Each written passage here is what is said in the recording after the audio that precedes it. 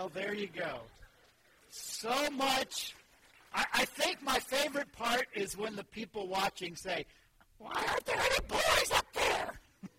And we all know, because boys don't know let it go. Can I get an amen? No, you do. Most boys, it's kind of, that was a lot of fun.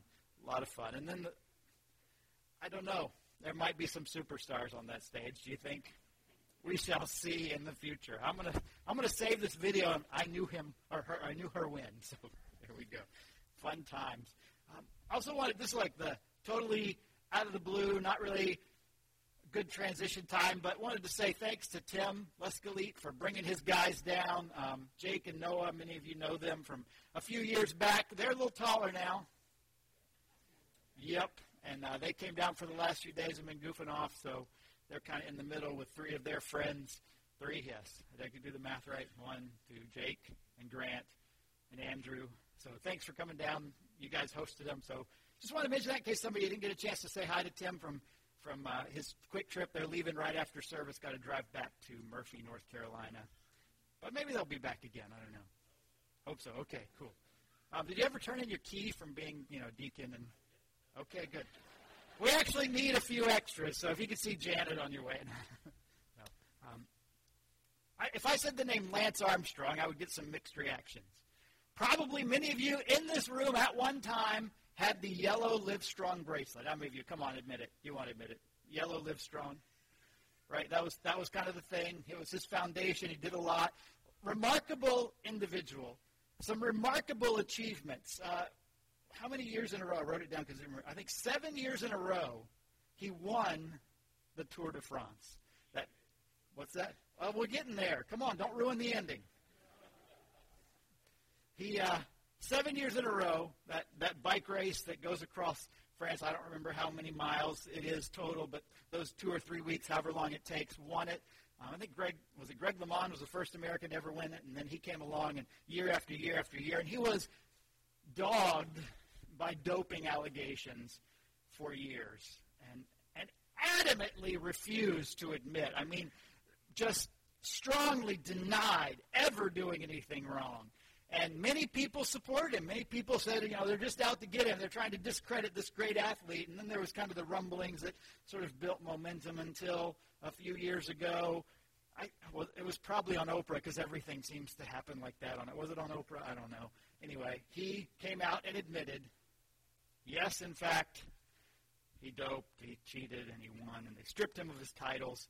And he went from this, a lot of people already taken him from that, from a hero, from an athletic, amazing individual to sort of a bit of a discredited individual. Still there, still has some influence. And we could list a lot of other athletes maybe. We could talk about was it Sammy Sosa, Mark McGwire? Remember that kind of home run year where they were neck and neck, and then Barry Bonds a few years later, and there's all that sort of thing about did they, didn't they, and who knows.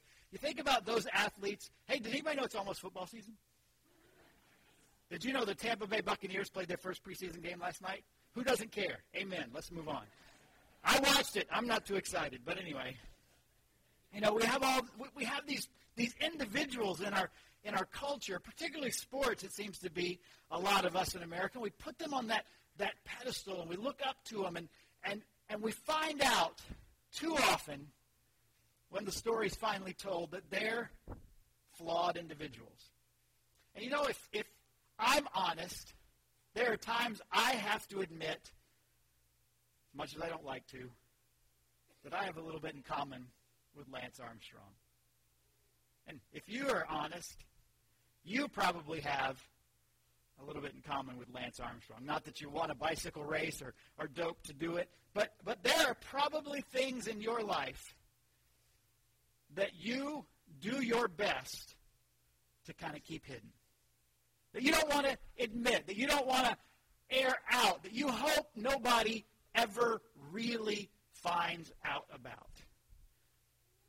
We've been talking for the last few weeks about this idea of what it means to live a life with an awareness that God is always at work around us, that no matter where we look, if we'll just look closely, we will see the evidence that our God is doing things and is active and is the one that we can credit for so much. We use the idea of Moses and the burning bush, that it was only the fact that he took the time to notice, hey, there's something going on over there, that he had that encounter with God. And more often than not in our lives, in our busy lives, we are rushing so fast from point to point that we miss all around us the activity and the presence of God. And we talked last week kind of about the positive side of what it means when we notice, of we will be truly grateful people when we see that God is always at work and always doing things that we can be thankful for. And I guess today I want to talk about, from the negative side, one of the key barriers that can keep us from experiencing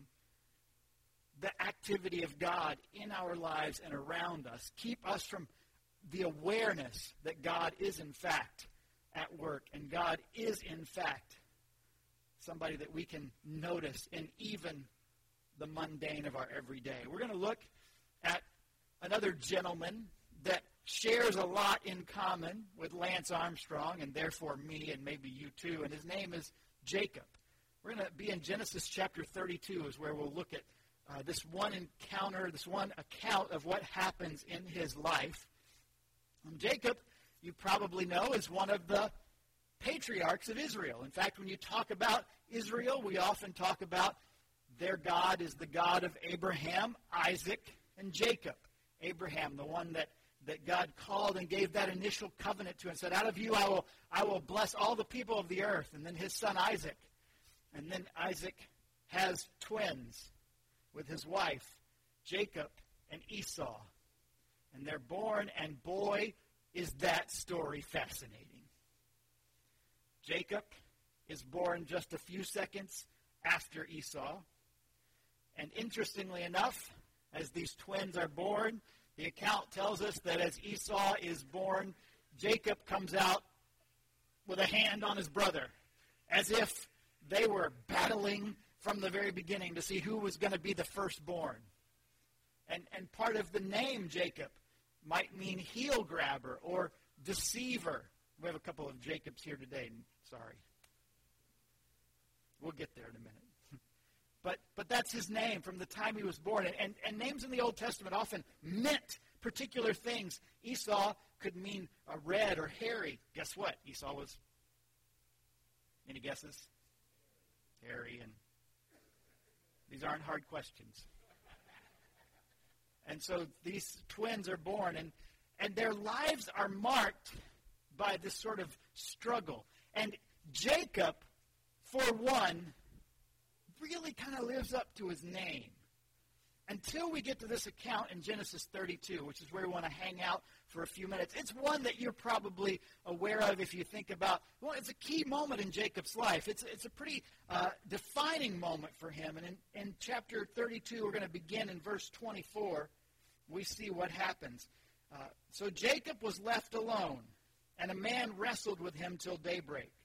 When the man saw that he could not overpower him, he touched the socket of Jacob's hip so that his hip was wrenched as he wrestled with the man. Then the man said, "Let me go, for it is daybreak." But Jacob replied, "I will not let you go unless you bless me." Let's stop right there and set the scene. Why is Jacob alone? Great question. I'm so glad you asked it. The reason he's alone is because as time has gone on, it occurs that the next day it is likely he is going to meet up for the first time in a long time with his brother Esau. Which maybe sounds like a wonderful, this is going to be a great reunion. Except Jacob's pretty sure Esau's coming after him to kill him. Why, you ask? Another great question. You guys are on your game today. Well, because Jacob, many years ago, pulled a few tricks. The first trick he pulled was one day when his brother Esau was out doing Esau things, namely out in the field, out hunting, doing what he did. See, is this okay to say Jacob was kind of a mama's boy? I'm not going to ask if there are any mama's boys here because that just gets awkward. But nonetheless, Jacob was a mama's boy. Esau was sort of dad's son. They were the outdoorsmen. They wanted to go out there. And they have different personalities. As you know, if you've ever had kids with different personalities, they can clash a little bit. That's what happened. Esau went out, Jacob stayed in. Esau comes in, And Jacob had cooked up apparently a rather fragrant pot of lentil stew. Yeah, exactly. I expected that. Lentil stew, fragrant? Sorry, preacher. I'm a Rosenbaum. What do you expect?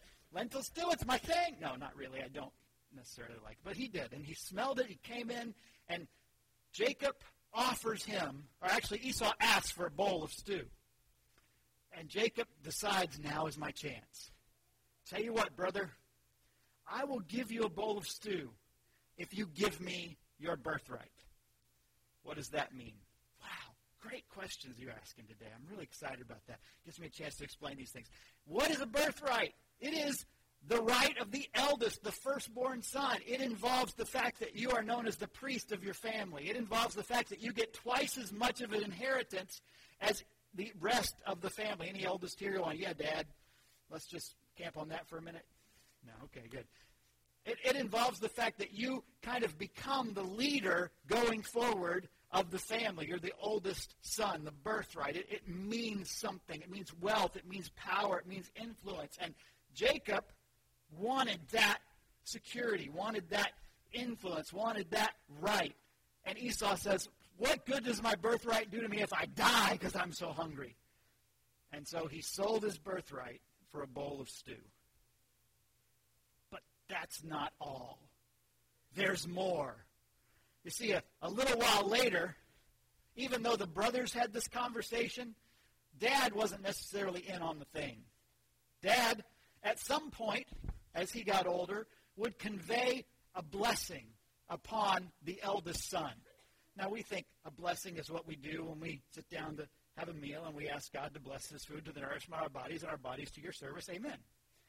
It's kind of our thing. But for the Old Testament believer, the Old Testament follower of God, a blessing was hugely important. And for a father to bless his son has impact. And so the time is coming. The time has come for the father to bless Esau, his son. Well, he lets Mom know and going to get things ready to bless. And Mom hears about this. Mom knows what's coming. And she decides to pull her son Jacob into a little conference and says, we're going to trick your pop. Here's what I want you to do. I want you to go in, and his eyesight's not that good, so you tell him that you're Esau and you steal the blessing from your brother. Interesting, huh? Well, Jacob is a pretty smart guy. You don't get the name like that, and you don't have this track record that he builds without knowing a few tricks of the trade. And he kind of explains to his mom, if I go in, it's not going to work. Because Esau, what does Esau mean? It means red and guess what? Jacob is not. Jacob's a little less hairy. We'll just go with that than Esau. And so his mom plans, and she gets some clothes and some skins and puts it on him so he has the smell of the outdoors. He has the feel of his hairy brother. He goes in, and Dad, even though he's blind, he can't see, he says, I'm not sure. You say you're Esau, but you sound like Jacob. Come closer so I can make sure who you say you are. And the account tells us that when Jacob comes closer, his father smells the smell of his older brother Esau on him and touches him, and he feels the hairiness on his arms, and he decides he is Esau, and he blesses him. And about that time, guess who comes back, ready to get his blessing? It's just the other brother. Jacob, and you're asking good questions, but you're a little slow on the answers today, so no. Esau comes in and says, Dad, I'm ready for a blessing. What happened? I just gave you the blessing. And now Esau is ticked. Yeah, that's a good word. He's ticked off. Mom knows it. She tells Jacob, you need to go. You need to run. You need to go. He sends him to Laban, who's a relative, far away. Jacob goes off to Laban's house. And you think all the twists and turns and deceptions of the story are over, don't you? Oh, but you would be wrong. Because there he meets Laban and his two daughters, Leah and Rachel. Leah's the oldest, Rachel's the youngest. Jacob falls in love with, any guesses? The younger Rachel. Asks for her hand in marriage. Laban says, work for me 7 years and you can marry my daughter. deal. He works 7 years. It's his wedding day. They have the marriage. They put a veil over the bride, send her to Jacob, and he wakes up the next morning, and guess who's there?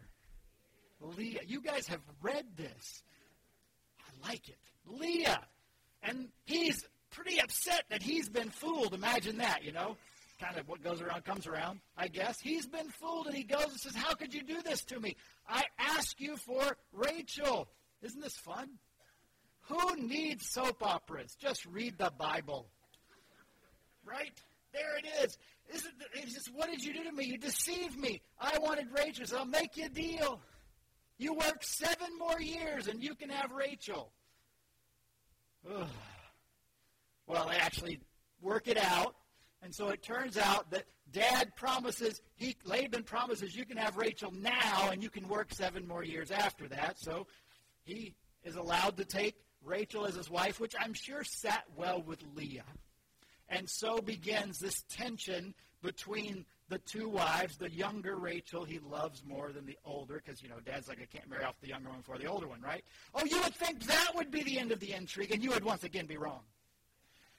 Because Jacob has another trick up his sleeve. He's, for Laban, the one who watches his flocks. And he wants to kind of take his leave as the 14 years he's worked are going to come to an end. He wants to go off and be his own kind of household, his own man with his women and his children and his flocks. And he says, I'll make you a deal, Laban. You know I've been faithful to you. Here's what we're going to do. To prove that I don't steal from you, we're going to take all of the livestock that are spotted, speckled, or black. They will be mine. Those are my livestock. Anything else is yours. And so you can tell just by looking at the herd, if you see any spotted, speckled, or black lambs or goats or whatever, I've stolen. They're mine. And if you see them, anyway, it's getting there. You got it right? So what does he do? I'm glad you asked. He has this plan. And the livestock come to a particular watering hole to mate. This is the adult part of the sermon.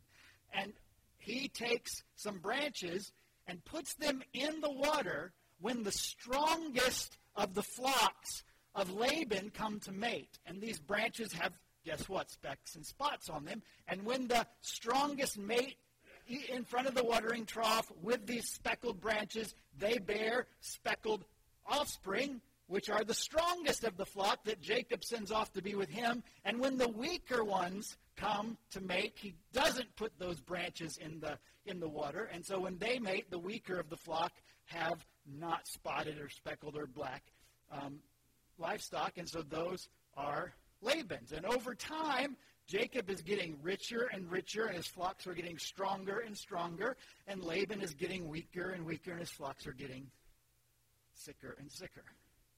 Jacob's the kind of guy you want as your best friend, right? This is the guy.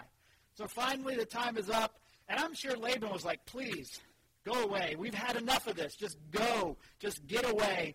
And Jacob takes all these healthy herds and this wealth that he's acquired and this family that he has and leaves. And it's at that point, shortly thereafter, that the word comes to him, Esau is coming out to meet you. After 14 years of being separated, what would you think your brother might feel if you'd stolen his birthright and his blessing? You're looking forward to this moment, this grand reunion. So Jacob, pretty sure this isn't going to go well, sends all of his family and all of his livestock away. And he camps here by this river because the next day he's going to meet Esau. So how did this start? And Jacob was alone. That was a long explanation for Jacob was alone, right? But that's why he's alone. Because of all of that backstory. And here's what I think that I see in my life, that I see in the lives of most people anyway. The more we practice deception, the more we keep up facades, the more we keep up fronts, the more we trick, the more and more and more alone we become. Because eventually, those things come back on us. And people start seeing that, you know what, this isn't a trustworthy person. This isn't the kind of person I want to be near. This isn't the kind of person I want to have a relationship with or do business with. And so those qualities increasingly isolate us. Oh, at the time they may have been productive. They may have helped us get ahead. They may have given us an advantage or gotten us a little bit of this or a little bit of that. But in the long run, the more we do that, the more isolated we can become.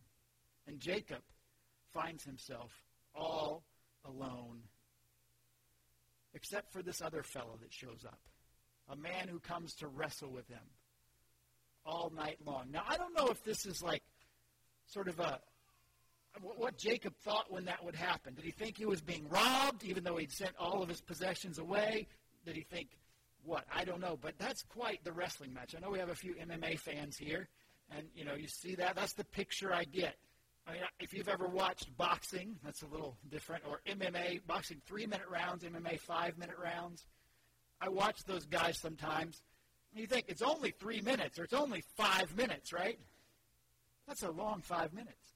And some of the fights that go, the boxing matches that go 12 or 15 rounds, I mean, those are exhausting 30 to 36 minutes.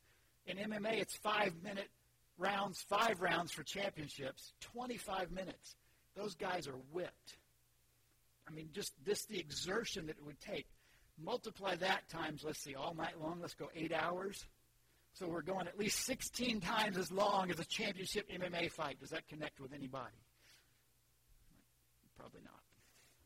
Nonetheless, this is the picture. All night long they wrestle, touching the socket. Jacob is wounded. Jacob can't continue. But what does he do? He grabs a hold of this fella. Won't let him go. In fact, that's what we just read a few minutes ago. Let me go. I won't let you go until you bless me, he says. You're going to bless me, and then I'll let you go. And then the moment of truth for Jacob. Why did I tell you all of that backstory? Because the next verse is a key moment in his life. It's a question that he's asked that's about to change everything. And the next verse, verse 27, says this. The man asked him, "What is your name?" Now, that's an innocent question. We had some guests here today. When I went around, we introduced ourselves. Maybe you're in business and you meet somebody for the first time in business. You shake their hand and say, "Hi, my name is Charles. What's your name?" Seems like an innocent question. It's a normal question. It's kind of how we first interact and have a way to identify that other person. But for Jacob, that question is loaded because he's been running from what his name was his entire life. He didn't want that name. He wanted another name. That name for him meant he came in second. It meant he didn't get the birthright that he thought he should have had. It meant that he had to steal the blessing from his father. It meant that so many times in his life he had pretended to be somebody else because he thought that was the only way he could make progress. And now this person who's wrestled with him all night long, who he says, "I will not let you go until you bless me," ask him, "What is your name?" And what does Jacob say? That's really the question, isn't it? How is he going to answer that question?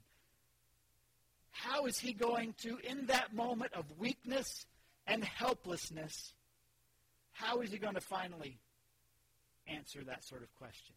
And it's a one-word answer. And it's his name, Jacob. He answered.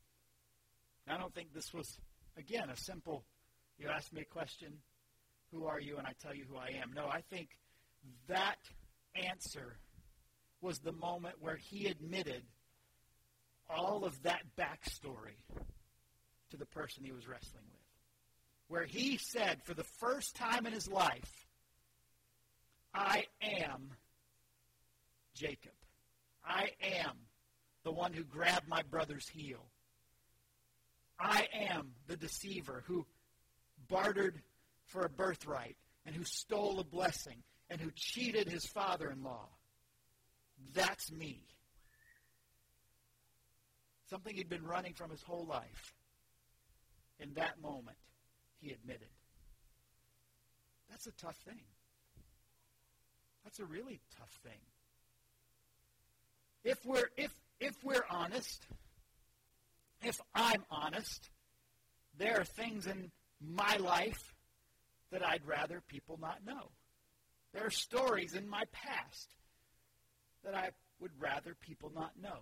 There are parts of maybe my character that in certain settings I would rather people not know. I've told you before, I can get mad and I like to go driving by myself when I get mad, and I yell, which might surprise you if you know me well, because I'm kind of a little bit shy and a little bit quiet. And if you've only seen me preach, you're like, you yell a lot. What's the point? I get it, but nonetheless. I go and I get in my car and I scream. And my latest little twist is now I say wordy dirts. I curse sometimes when I'm getting mad and I'm going and taking it out. Now, it might be shocking because I'm a preacher. I'm not supposed to say those things. Well, I know I can say like hell if I'm in a sermon talking about the devil. That's okay. But overall, those kind of things, that's just one thing. If you're driving beside me and I'm having one of those frustrating, angry moments and the windows were down and you heard it, you would probably think, who is that guy? I thought I knew him. I thought he was the preacher. And on the other hand, you might say, well, we're all allowed to have those moments, right? We all kind of get to that point where we're fed up. But here's the thing that Jacob had to answer, that I have to answer, and all of us have to answer. At some point, we have to be honest with God of who we really are. And when we're honest, as Jacob was here, it opens the possibility of some amazing things. Call it, well, one of the things the Bible calls it is confession. What's confession mean? Confess, the word literally, it means to say the same thing as or to agree with. And we might hear 1 John 1:9, confess your sins, and he'll be faithful and just to forgive your sins. What does it mean to confess your sins? It means to agree with God that what you did is wrong. Confession, in that sense, we know is very beneficial. But I think, and here's a verse maybe we don't like, James chapter 5, verse 16. It says this, confess your sins to each other. So I thought we'd take a few minutes, and you just turn to the person next to you. I mean, I told you, I think it's only fair. Okay. Confess your sins to each other and pray for each other. Why? What's the result of that? So that you may be healed. And then here, the last part of that verse we use a lot. I learned it differently. I memorized it, I guess, from another translation. The translation I memorized goes like this: the effective, fervent prayer of a righteous man availeth much. Anybody else get that translation in their head? Okay, good. The NIV just says the prayer of a righteous man is powerful and effective. But what's the context of that? See, we quote that, and rightfully so, about our prayers, maybe for those who are sick or those who have needs. But notice the particular context of that encouragement, that promise that our prayers are powerful and effective. It comes on the heels of confessing your sins to each other. When somebody asks us, maybe not using those exact words, but in so many words, what is your name? As the man who wrestled with Jacob asked him. And he had the guts, he had the courage to answer honestly and say, my name is Jacob. Then he was healed.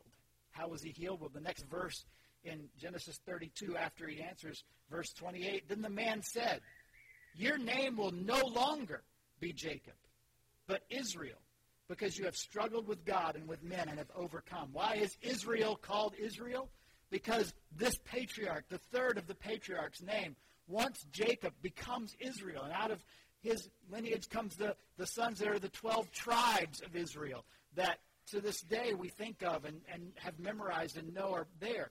Jacob. But here's the interesting thing, and something we can't miss.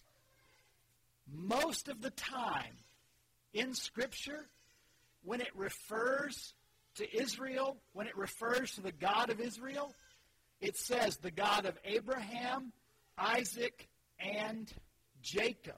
It says a few times Israel, but most of the time it doesn't call Jacob Israel. It calls him Jacob. Why? Because I think we need to know that.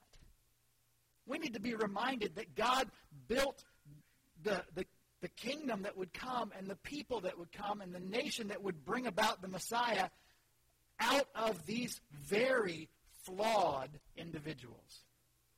People like Jacob, who deceived regularly, who got ahead that way. And so we see his story and we know God doesn't abandon him. God doesn't toss him aside. No, that moment where he comes clean is the transition for God to use him as the beginning of, or as the next step in the building of his nation, Israel, the God of Abraham, the God of Isaac, and the God of Jacob. And I would suggest to you sometimes what's standing between us and God using us in the way he desires is us coming clean with who we really are. See, we think confession sometimes is just another step, another necessary thing we have to do. We have to do this because God tells us to, and because if we do this, if we somehow take that risk, if we somehow admitting we're doing something about our sin. But I think it's the exact opposite. I think confession is the moment where we admit we are powerless to do anything, and we need help. We need, particularly from God, what only he can do through the person of his Son, Jesus. And we need, secondarily, from other believers, the support and help we get when we live lives together. I heard somebody say just a few weeks ago when he was talking about his church, he's a pretty successful pastor, several thousand people on Sundays, satellite congregations. He said this, my vision for our church isn't to get more and more people sitting in rows. He said, my hope and prayer and vision for our church is to get more and more people sitting in circles in homes. I thought, that's interesting. Because you know what we measure in church world, as I've said before, is how many people sit in rows. In fact, somebody probably counted today, yes? And there'll be a report in there, and I have an Excel spreadsheet and a graph to chart trends so that I can know, hey, are we up? And I can tell you this year we're up like 15% over last year and be really excited about it. As are you. Because that's kind of what preachers do. We obsess over those numbers and want to see progress. And if you're in business, you maybe not look at people in seats, but you have benchmarks and you have things that you want to see. You have progress, you have growth, you have increase, and we like that. But when I heard that, it struck me as he's saying something pretty significant.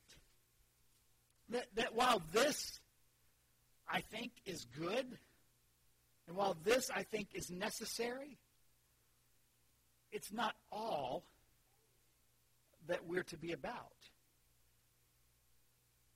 It's those moments when it's a smaller group, where you can get to know somebody differently, where it's not just people that are up front leading or a pastor talking and you listening. It's you looking face to face, eye to eye, giving your understanding, sharing your insights, sometimes sharing your hurts, your needs, your weaknesses, so that somebody else across the room or next to you can come alongside you. And in those honest moments, support you and love you. Because that's where, wrong verse, but James 5:16 says, when we confess our sins, we pray for each other so that we may be healed. And that happens best, not in this format, but in a smaller format. And we have some nice places that happens. At the end of the service, we'll talk about a couple of Bible studies that are cranking up on Thursdays for our ladies. And we have a men's group that meets, and we have small groups that meet after the church service. And I'm hoping that we continue to have more and more and more of those meeting maybe not just in the context of, hey, here's Sunday morning and let's get together and, oh, we need to count this and count that. But no, how can you find a place, whether it's Sunday morning or Tuesday afternoon or Friday night, where you can get together with other people and not in rows but in circles, confess your sins to each other. You're like, yeah, this is a good promo, preacher. Here, sign up for our Confess Your Sins community group. How many want to do that? No. But you can honestly get to know somebody else and be willing to share your struggle, your needs, and also support them. Now, I know if you're like me, and I'm sure most of you are even more so, you're busy. Is anybody not busy? Exactly what I thought. Most of us are pretty busy. So adding something else, like, preacher, I don't have time for that. You're probably right. I'll give you that. But here's something that I think you'll find. You know, when you do something like this, it's not how much time you have. I'm going to use my old, this is like a parental thing, right? You don't have time, you have to make time. Isn't that true? If I were to say to you, hey, I got 2 tickets to the Super Bowl, who's got time? Suddenly, all of you have at least 6-8 hours of free time on the spot. Amen. Point made, moving on. It's not just about, do you have time? It's about, will you make the time? Is that important enough to you that you will choose to do that? And let's be honest, maybe you've been in a group and it didn't go well. We've all been in a group and you didn't connect with the other people, and, you know, maybe you didn't like the leader, or you didn't get along with somebody. You know, that happens. Have you ever had a bad meal? Like a really lousy meal? Did you determine I'm never going to eat again? You didn't? Based on one experience, you didn't decide to stop eating? Here's my suggestion. Based on a bad experience, don't decide to stop getting together with other believers and around Scripture and around prayer and around your concerns and doing that. Don't let one experience make the difference. And, you know, here's the thing. Maybe the last encouragement is when you think about those things, you might think that's not for me. You know, that's not really I'm kind of a quiet person, or whatever the reason, it's not really for me. What if it's not about you? What if it's about somebody else in that group that needs who you are and what you've been through to encourage them? What if you have an experience that somebody else in this room that you've never met before is going through and is in the middle of right now and doesn't know if it's possible this will ever end or they'll ever get through it or there's any hope in sight? And when they shared that experience, you sitting across the room or next to them heard it, and you go, wait, let me tell you my story, because I was there 6 months ago or a year ago or 5 years ago, and let me tell you how God helped me through that and how that worked out even when it seemed hopeless, and let me support you through it, and I'll be the person, and when it's a time that you just think it's too much, here's my number, call me, let's do coffee, let's go out to dinner, I'll be the person that can support you through it. What if it's not just about what you need? What if it's about who you are that could be a help to somebody else who thinks they're all alone and nobody's ever been through this before and nobody understands, and you're the person that does? See, God in His wisdom gave us each other. And we are all, to some degree, Jacobs. We're all broken. We all have hurts. We've all failed. We've all had some pretty remarkable experiences where God has come through for us. And we've all been in relationship with God, if you're a believer in Jesus Christ, and have knowledge of Him and have experiences with Him that can help somebody else. And so God said, get together in this thing we call the church, not only in rows on Sundays at whatever time, but also face-to-face, eye-to-eye, so that you can, in that context, confess your sins. You can answer the same question Jacob had to answer. You can be honest about your struggle and who you are and how God has met you and how God has walked you through and how God has shown you He cares. and you can pray for each other. And maybe in that context, the church gets just a little bit healthier and a little bit wholer.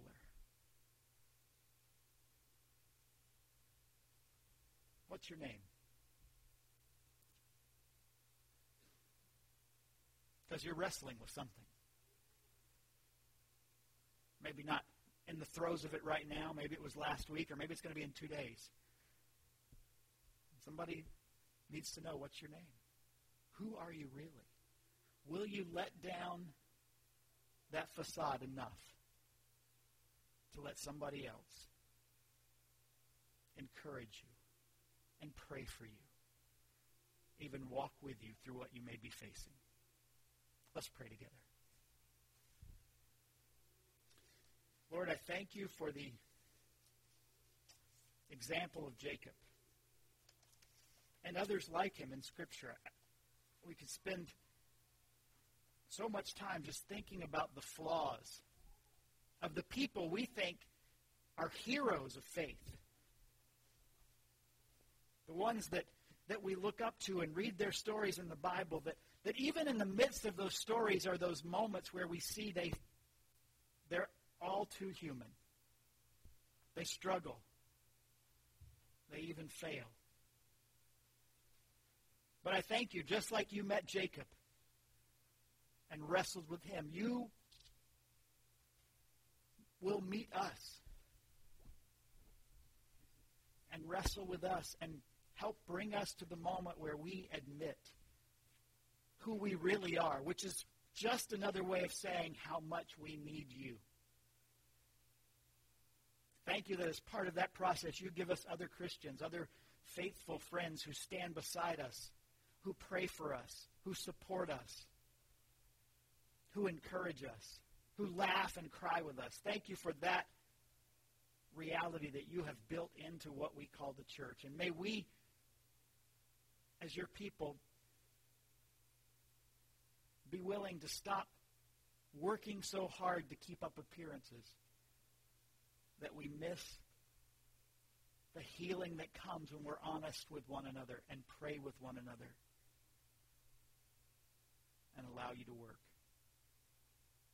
Lord, we come to our time of response. We come to that time where we grapple with the truths of your word, and I pray that today, if there's someone here who does not know you as Savior, that even today they would be willing to admit, to confess who they are before you, a person who has sinned, who has broken your law, and who needs you, who needs a Savior, who needs forgiveness and new life. And I thank you that in Jesus you have made all of that possible. That in him, if we confess our sins, you are faithful and just to forgive us, to cleanse us, to give us salvation, and to restore our relationship with you and with others. Lord, we give you now these moments. May you have your way, we pray. In Jesus' name.